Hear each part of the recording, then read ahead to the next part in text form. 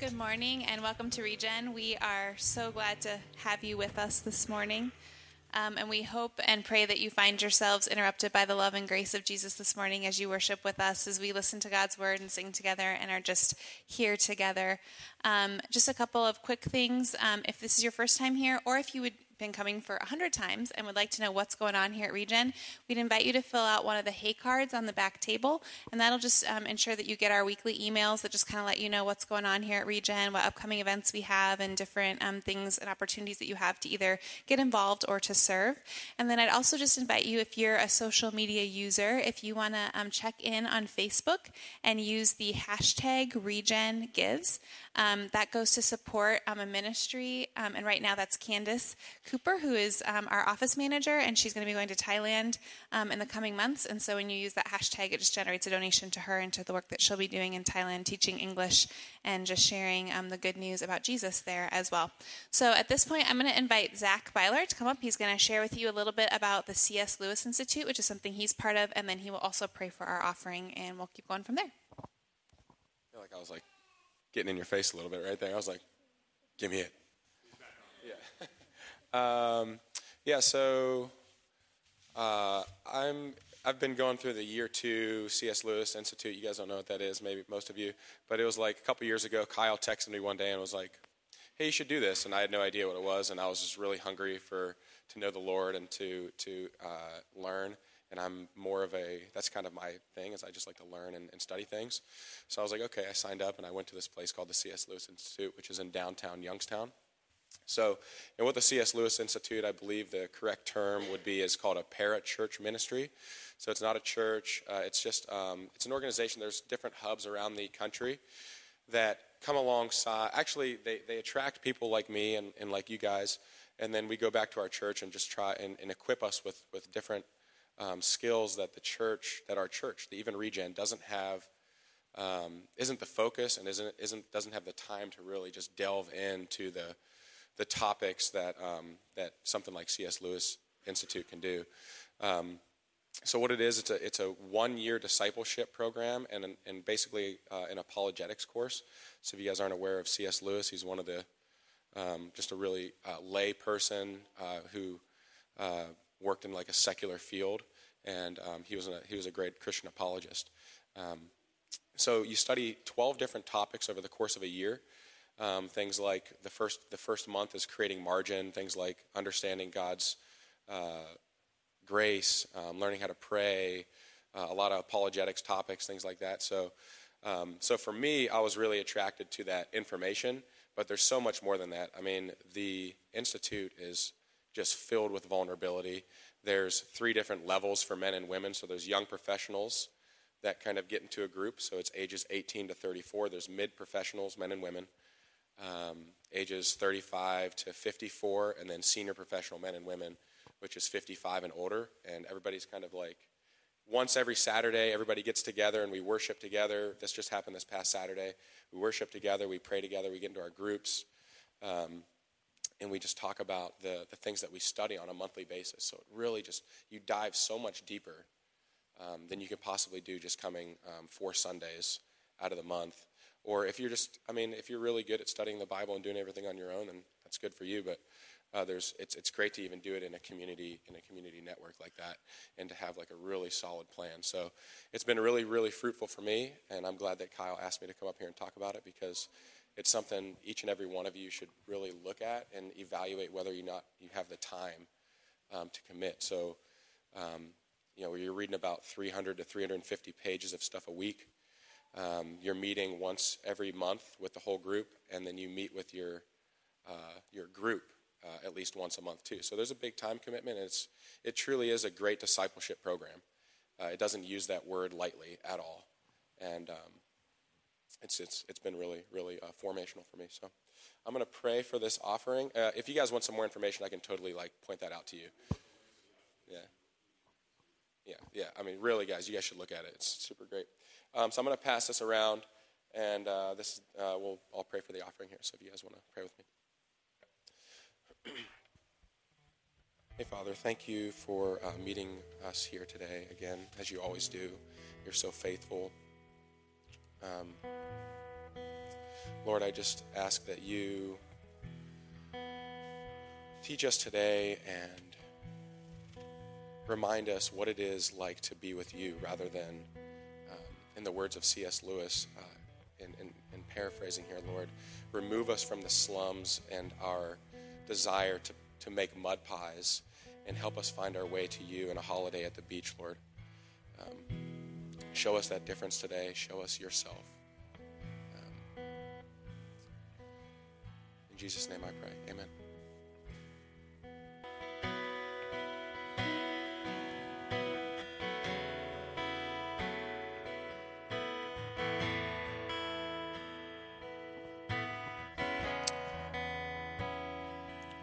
God, we're just living our lives and trying to get through the day, trying to get through the week. And there you are, always coming after us, always trying to find us. And so we have this week hidden from you because we were scared, because we were ashamed. And so, God, would you come and find us in the midst of whatever it is we're in?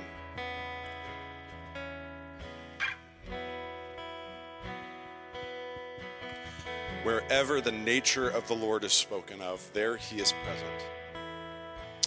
So be present here with us today, Jesus. Amen. Amen. Go ahead and have a seat. Kids can go back with Kayla and Jordan, so off they go.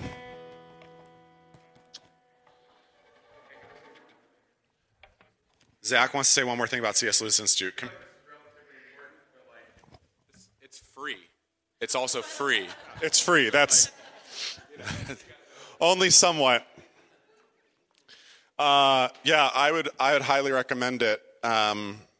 Zach was reading and thinking, you got to be a reader, but it's good. So talk to Zach about that. I would love to see our church kind of get all up in that. We're going to be in 1 Kings chapter 19, which is in your First Testament. 1 Kings chapter 19, starting a new series today called When in Doubt. And let me just accumulate all my hot beverages. And next week, by the way, daylight savings time starts, so mark your calendars, live appropriately. We're excited because our son, who wakes up at 5, will now be waking up at 6. This is good, right? That's nifty. I don't know if it made its way up here from the other campus, but we'll definitely post it online. There will be a reading. There'll be like a study guide, not a study guide, a resource guide, and on the back of it are some recommended books that have helped me as I've thought about this series. We're going to start producing those with some of our series that we do. I'll tell you right now, one of the books on that is a book that I read in high school. It was called A Prayer for Owen Meany. It's, I think, one of the most profound novels about faith and doubt. But when I told a group of Christian women to read it, they were very offended. So if that's what you're into, read it. If you're into when Christians are offended, you're going to like it. It's really, just because it doesn't come from a Christian publisher doesn't mean it's not Christian. So, and let's be honest, most Christian movies are actually pretty bad. So, 1 Kings 19, 1 through 4. Begins this way. It says, when Ahab got home, he told Jezebel everything Elijah had done, including the way he had killed all the prophets of Baal. So Jezebel sent this message to Elijah, may the gods strike me and even kill me if by this time tomorrow I have not killed you as you killed them. Elijah was afraid and fled for his life. He went to Beersheba, a town in Judah, and he left his servant there. Then he went on alone into the wilderness, traveling all day. He sat down under a solitary broom tree and prayed that he might die. I have had enough, Lord, he said. Take my life, for I am no better than my ancestors who have already died. The only sound Elijah could hear was the sound of his feet slapping the cool desert sands. The stars shone bright overhead, and the rising moon was his only companion. The silence enveloped him in a welcome embrace. Elijah had been running and he had been running for days, first to Beersheba in Judah and then on into the Sinai wilderness where his forefathers wandered for 40 years.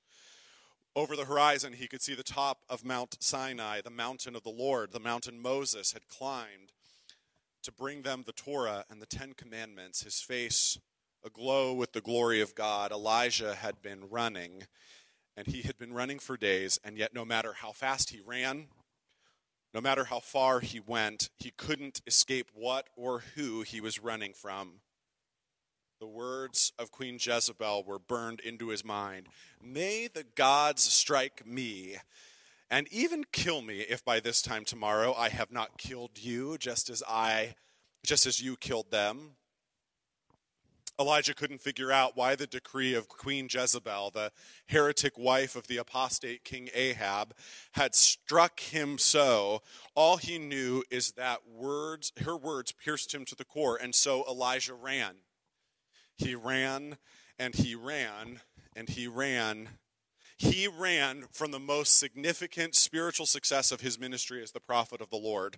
The day before Queen Jezebel's message reached him, Elijah had put to death 450 prophets of Baal after a very public, very embarrassing defeat. Jezebel had brought Baal worship to Israel, and almost all of Israel had abandoned the one true God to worship this false deity. So Elijah threw down his gauntlet and challenged the prophets of Baal. No matter how loud they prayed, they would yell louder when he put them to the death, and no matter how deeply they cut themselves, hoping their blood would draw the attention of Baal, their blood would flow in earnest when he put them to death. Their false god never responded. Meanwhile, when Elijah offered a simple prayer, Yahweh proved himself to be the only God worthy of Israel's worship. A pillar of fire came down from heaven, striking the altar on which a fattened bull lay. The prophets of Baal had dumped water on top of the altar to soak the wood, and there was so much water that it was in pools in a trench around the altar, and all of the water evaporated. Everyone had seen with their own eyes the emptiness of Baal worship. Everyone had seen Jezebel's shame, and so may the gods strike me and even kill me if by this time tomorrow I've not killed you just as you killed them. Elijah had been a faithful prophet, a faithful man of God, when nearly every man, woman, and child in Israel had abandoned the king, had abandoned the true king, Yahweh. So why wasn't God protecting Elijah? Why, if Yahweh was so powerful, was Yahweh leaving Elijah vulnerable and exposed to the plots of wicked Jezebel? This wasn't supposed to be the way it works. This isn't what Elijah had signed up for. And as Elijah ran into the wilderness of Sinai, he knew one thing. He knew he'd hit a wall. And he didn't know what to do. Because no matter how fast he ran, he wasn't going to get around this wall on his own. Have you ever felt like Elijah feels? Have you ever wondered, this isn't how it's supposed to work? What happens when our faith stops working? What happens when our understanding of God is surpassed by our experience? What do we do when we experience suffering so great, discouragement so deep, a wound so grievous that it throws into question everything we've ever known about who God is? If you've ever felt that way, you're not alone. You've hit what St. John of the Cross calls the dark night of the soul, or what Janet Hagberg and Robert Goylich in their book, The Critical Journey, they call it the wall. If you have ever wondered what to do when your faith stops working, when you feel like this isn't what you signed up for, the truth is that you're in good company. The truth is that you are experiencing something common to any number of people in Scripture and throughout history. Elijah hits the wall when, after a massive spiritual high and a remarkable spiritual success, his life is threatened. King David hits the wall when he flees into the wilderness to save his life from the hands of Saul. Job, as Aaron pointed out so well a few weeks ago, hits the wall when his wife and his children and all of his possessions are taken away from him. Peter hits the wall when he denies to a group of strangers that he knows Jesus. Paul hits the wall when he says, I have a thorn in my flesh. Jesus hits the wall when he cries out in the garden, if it is possible, Father, take this cup from me. From time to time, and in fact at many points and moments along our spiritual journey, faithful followers of Jesus will experience a crisis that turns the world upside down. A divorce, the loss of a job, the death of a close friend or family member. We come crashing into the wall like Wile E. Coyote. And when we do, we can't help but question everything. We question God, we question the church, we question ourselves, and we discover that our faith, what we believe, just doesn't work anymore. St. John of the Cross, who lived and wrote in Spain in the 16th century, called this experience the dark night of the soul. He instructed his new disciples that they would have at various points seasons of darkness and helplessness and weariness and defeat. He said that there would be times when we feel the door of heaven shut. There would be a barrenness and emptiness and dryness as the spiritual disciplines that had served us so well became dry and empty when they stopped working. St. John said that this was a normal and common experience. He says you can't look at the sun. You know, there's like 3 days a year when the sun is out in Northeast Ohio. You can't look at the sun without having to look away. You can't get too near a roaring fire like a campfire without having to back away from the heat. And what he said was that we cannot stay too close to God for too long. Our souls, this side of heaven, cannot bear the weight of that glory and the weight of that brightness. And so there is an inevitable movement of the spiritual life of consolation, feeling close to God, and desolation, feeling distant from him. And so we grow near to him in consolation, and we grow near to that warmth, and our souls can't bear it, and we move into a season of desolation and eventually return back. That this undulation, this back and forth, this pendulum swing of consolation, desolation, seasons of fullness and spiritual life, seasons of dryness and desert, these are normal experiences. St. John said we would hit the wall. It's important to realize, actually, that some of us never actually make it through the wall. About 85% of evangelicals will never make it through the wall because we lack the spiritual resources. We lack the community culture to handle it. I have been wondering since working on this sermon how many people walk away from church simply because they've hit the wall and their community is not equipped to talk them through that. This moment in Elijah's life is how we get in touch with the spiritual resources that help us get through the wall. Because let me assure you, the only way out is the way through. And no matter how often you read your Bible or how deep your prayer life is, no matter how tingly you feel during worship, no matter how faithfully you serve others, there will be seasons of desolation and dryness in your spiritual life. You will hit the wall. And who you thought God was is going to be called into question through an experience of suffering or discouragement. You're going to feel abandoned. You're going to feel deserted. And in those moments, it's important for us to remember that this is normal. And it's important to remember that the only way out is the way through. So back to Elijah. Look again at chapter 19, verse 4. He, Elijah, went on alone into the wilderness, traveling all day. He sat down under a solitary broom tree and prayed that he might die. I have had enough, Lord. Take my life, for I am no better than my ancestors who have already died. Then he lay down and slept under the broom tree. But as he was sleeping, an angel touched him and told him, "Get up and eat." He looked around, and there beside him was some bread baked on hot stones and a jar of water. So he ate and drank and lay down again. Y'all, sometimes the godliest thing you can do is take a nap. So he got up. Then the angel of the Lord came again and said to him, "Get up and eat some more, or the journey will be too much for you." Or the journey will be too much for you. Elijah has had what is the most significant moment of his life personally and I guess professionally as a prophet of the Lord. And the very next day he's running for his life. And his flight takes 2 stages. He goes to Beersheba and drops off his servant, goes a day into the wilderness and lies under a broom tree to die. And then he begins to make his move to the mountain of the Lord. But I don't want you to miss a couple of things here in verses 4 through 7. And the first is that don't miss that Elijah's honesty is welcomed by the Lord. Don't miss that when Elijah gets snarky with the Lord doesn't respond like our parents respond with, you don't get to talk to me like that, I'm God. He doesn't say, I'm the boss, you're the baby. He says, he welcomes it. He welcomes our honesty and our doubt and our questions, and we're going to talk about that a little bit more in a couple weeks.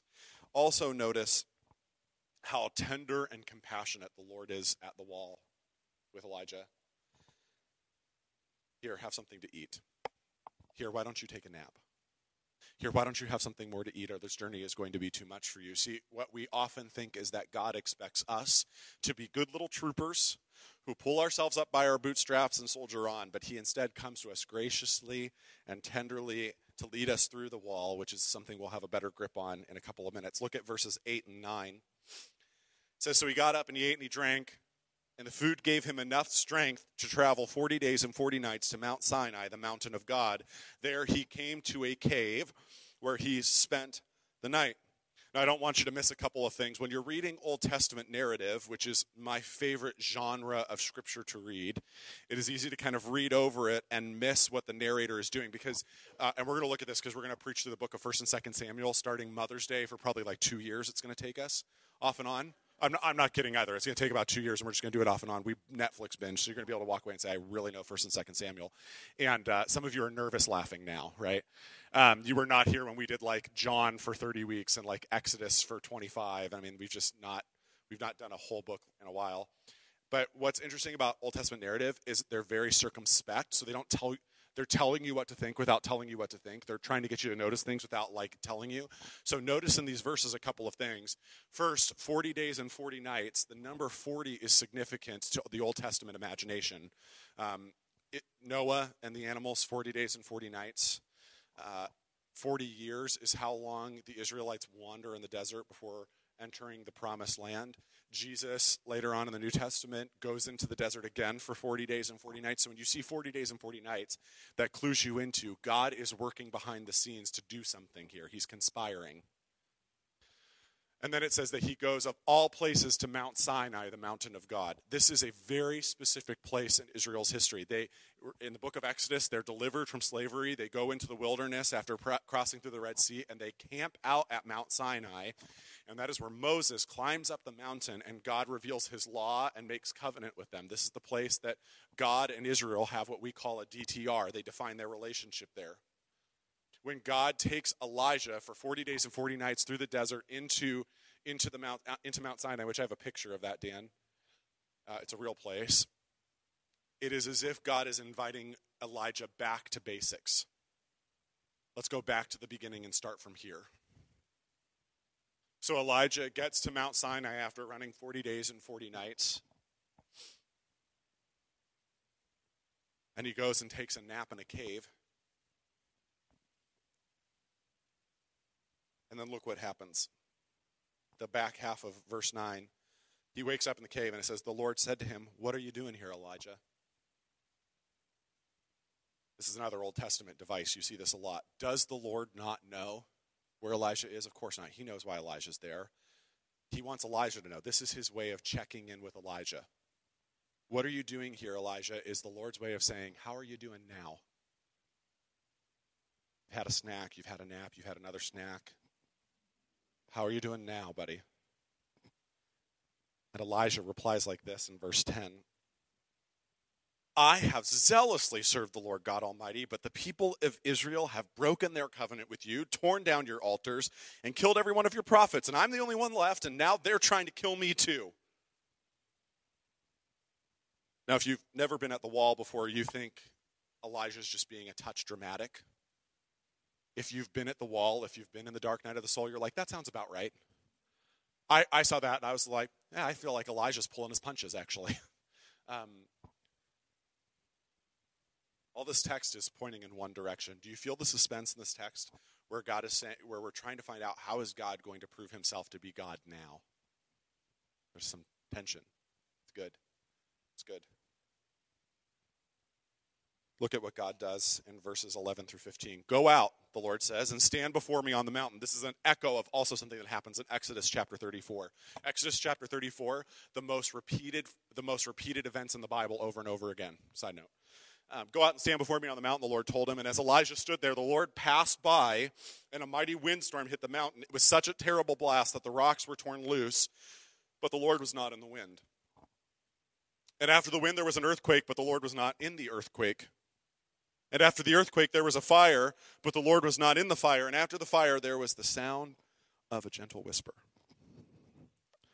And when Elijah heard it, he wrapped his face in a cloak and went out and stood at the entrance of the cave. And a voice said, "What are you doing here, Elijah? What are you doing here, Elijah?" And he replied again in verse 14, if it's being repeated, it's because it's with a different tone than the first time. I will bet you all of the money in my pockets against all the money in your pockets that he sounded different the second time. In fact, he probably sounded like, "I have zealously served the Lord God Almighty, but the people of Israel have broken their covenant with you and torn down your altars and killed every one of your prophets. I'm the only one left. And now they're trying to kill me too." It's as if he's saying, I'm the only one left, so I must have to go. And the Lord says, go back the way you came. And Elijah goes back.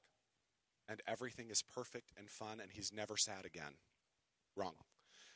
It actually gets harder. But he goes back. Do you see the tenderness and compassion of the Lord here? As a father has compassion on his children, so is the Lord's love for those who love him. That's what the psalmist says. And as God meets Elijah at the wall, his tenderness reaches its height as the Lord speaks to Elijah in a still small voice. He does not speak with trumpets or flash or fireworks. He works powerful miracles, but that is not how he speaks to Elijah. Instead, he speaks softly and tenderly to Elijah in a quiet whisper. And when you and I are at the wall, when we are in the midst of the dark night of the soul, when the doors of heaven seem shut, and when suffering is so great, it leaves us with these big questions. I think our temptation is for more. I need more information. I need more praise music. I need to turn up the sounds on the radio louder. And if I sing this song loud enough, and if I get enough scripture in me, it'll chase away my feelings of darkness and despair. And we don't need more. We find in 1 Kings 19, we need less. We need less. Because it turns out that less is more. Less is more than enough. The only way out is the way through. And what gets us through is the still small voice of God. Now, here's the problem. We live in a remarkably noisy world. Even when life is good, when we are not at the wall, when everything is bright and shiny and happy and fun, God's voice is drowned out by our schedules and our smartphones and our TVs and our car radios. We run from silence in our culture. We run from silence faster than Elijah runs from Jezebel. Ruth Haley Barton says, we are starved for quiet, to hear the sound of sheer silence that is the presence of God himself. We are starved for quiet, to hear the sound of sheer silence that is the presence of God himself. But then we hit the wall. Then we enter the dark night of the soul, when what we really need is to enter the silence, to make space to hear from God. Our distractions multiply tenfold, and the noise of our confusion and disappointment and discouragement it alone is enough to drown out God's voice. Y'all know that we've had, and if you don't, we've had a number of experiences with infertility and miscarriage, and for us, this is the clearest example of hitting the wall.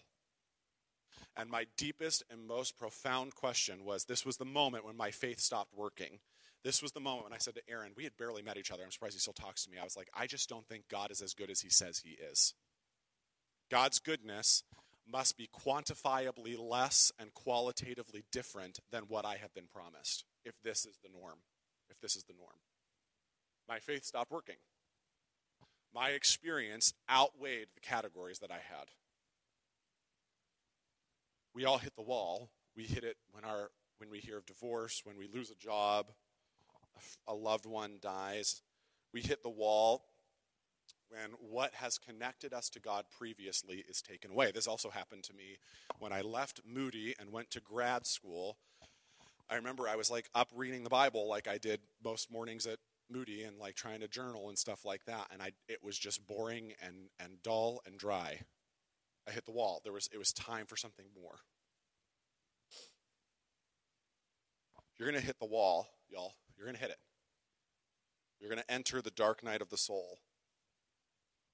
And when that happens, you can interpret that as a lack in yourself and as a sign of failure. And by the way, sometimes some sin in our life does disrupt the connection that we have between us and the Lord. But sometimes what we're in is the dark night of the soul. And sometimes instead of collapsing in on ourselves and feeling shame and all this guilt, maybe what we need to do instead is hear the gentle invitation of Jesus to new depths.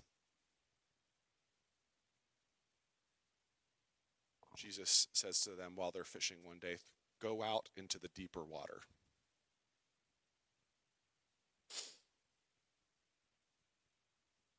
So you're going to hit the wall, and when you do, not if. By the way, some of you are stuck at a wall, and you've been stuck for too long. So we're going to pray about that later. But when you hit the wall, when you enter the dark night of the soul, I want you to turn off the radio, turn off the TV, put down the book, turn off the podcast, turn off your phone, turn off the Spotify worship playlist, and enter the silence. Go on a long walk by yourself. Go on a long run. Get in the car, leave your phone at home, keep the radio off, and drive. If you have children, I now, by the way, have so much understanding of how hard this is. Wait until they go to sleep. Enter the silence.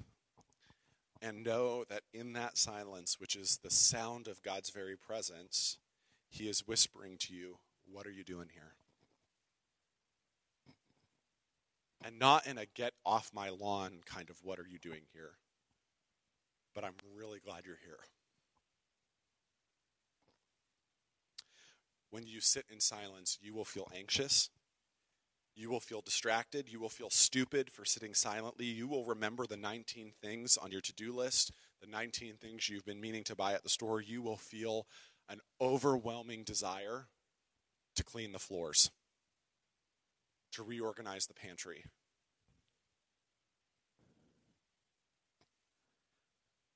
But you need to remember that this is the Lord's invitation. Charles Spurgeon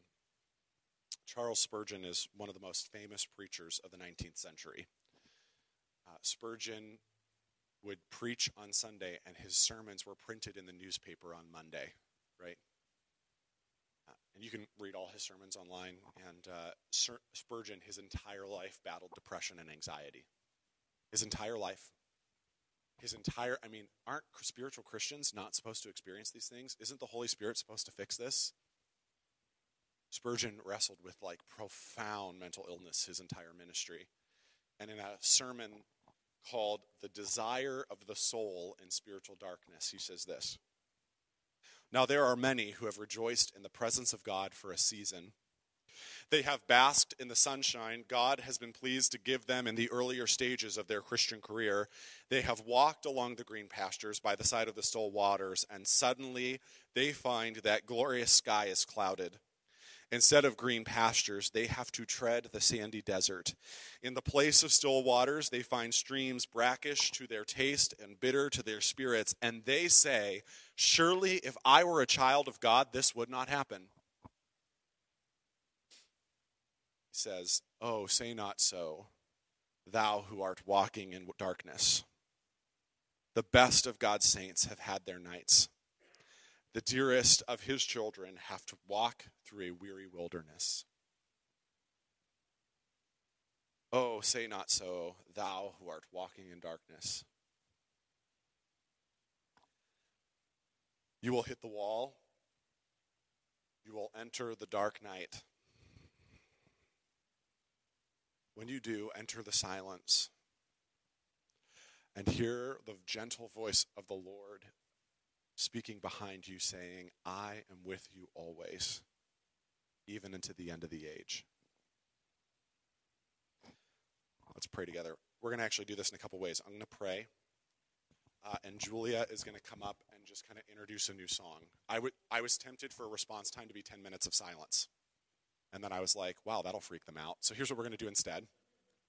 Julia's going to play a song that we sang a lot when I was at Moody. It's called Hear Master in This Quiet Place. So I want to encourage you to use this time to journal, encourage you to use this time to just sit and be with God.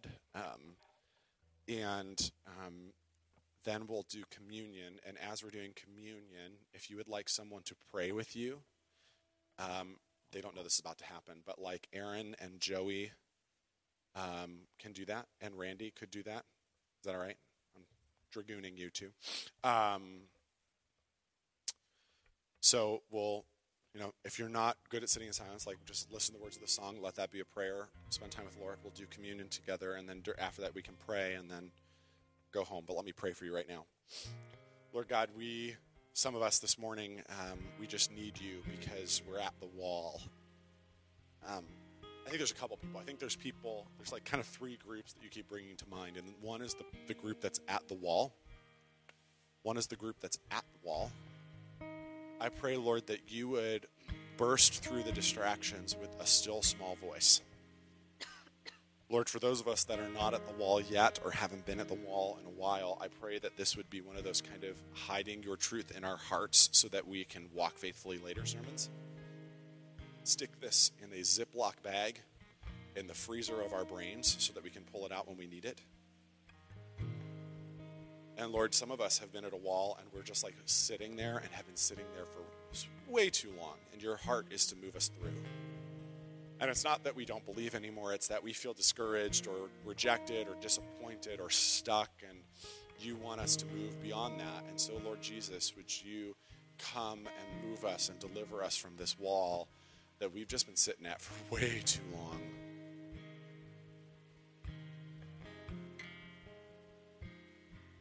We're just here. Just here. So church, hear the voice of your master saying, what are you doing here? While Julia sings.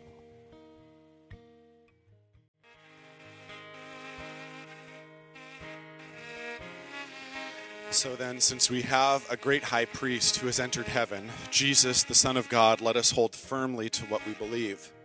This high priest of ours understands our weaknesses, for he faced all of the same testings as we do, yet he did not sin.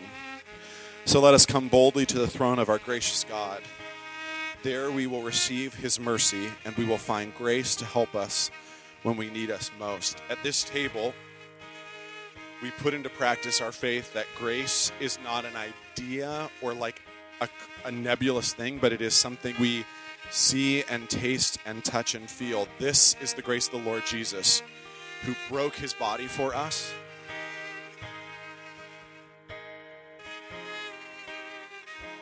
This is the grace of the Lord Jesus, who pours himself out for us. At this table, you are welcome if you have a pulse. If you have a pulse, Jesus invites you to his table. Because it's not Regen's table, it's no church's table, it's his. And it's at this table that he disbelieves our unbelief. It's at this table that we're made whole. And so I'm actually going to be one of the people praying with people. So I need 4 communion people. 1. Yeah, 1, great. Dan. Jairus, fabulous. Why don't you guys do bread, and then the other guys do cup. I'll be over here. You guys will find your way somewhere back there, right? And then, or wherever, and we'll pray for folk or whatever. So, Father, we pray that you would pour out your Spirit on these gifts of bread and cup, that in the eating and drinking of them we might be made whole, that we might feast upon your grace in our weakness. Come, Lord Jesus. Amen. The table is open. By the way, this is Jack. So he's asleep. We're going to look at this text next week. Hi, Addie. We're going to look at this text next week. But there's this New Testament passage where somebody comes to Jesus and says, Lord, I believe, help my unbelief. That's where we're at together in this place. So may you enter the silence and hear the still voice of Jesus. I love you. We'll see you next week. Peace.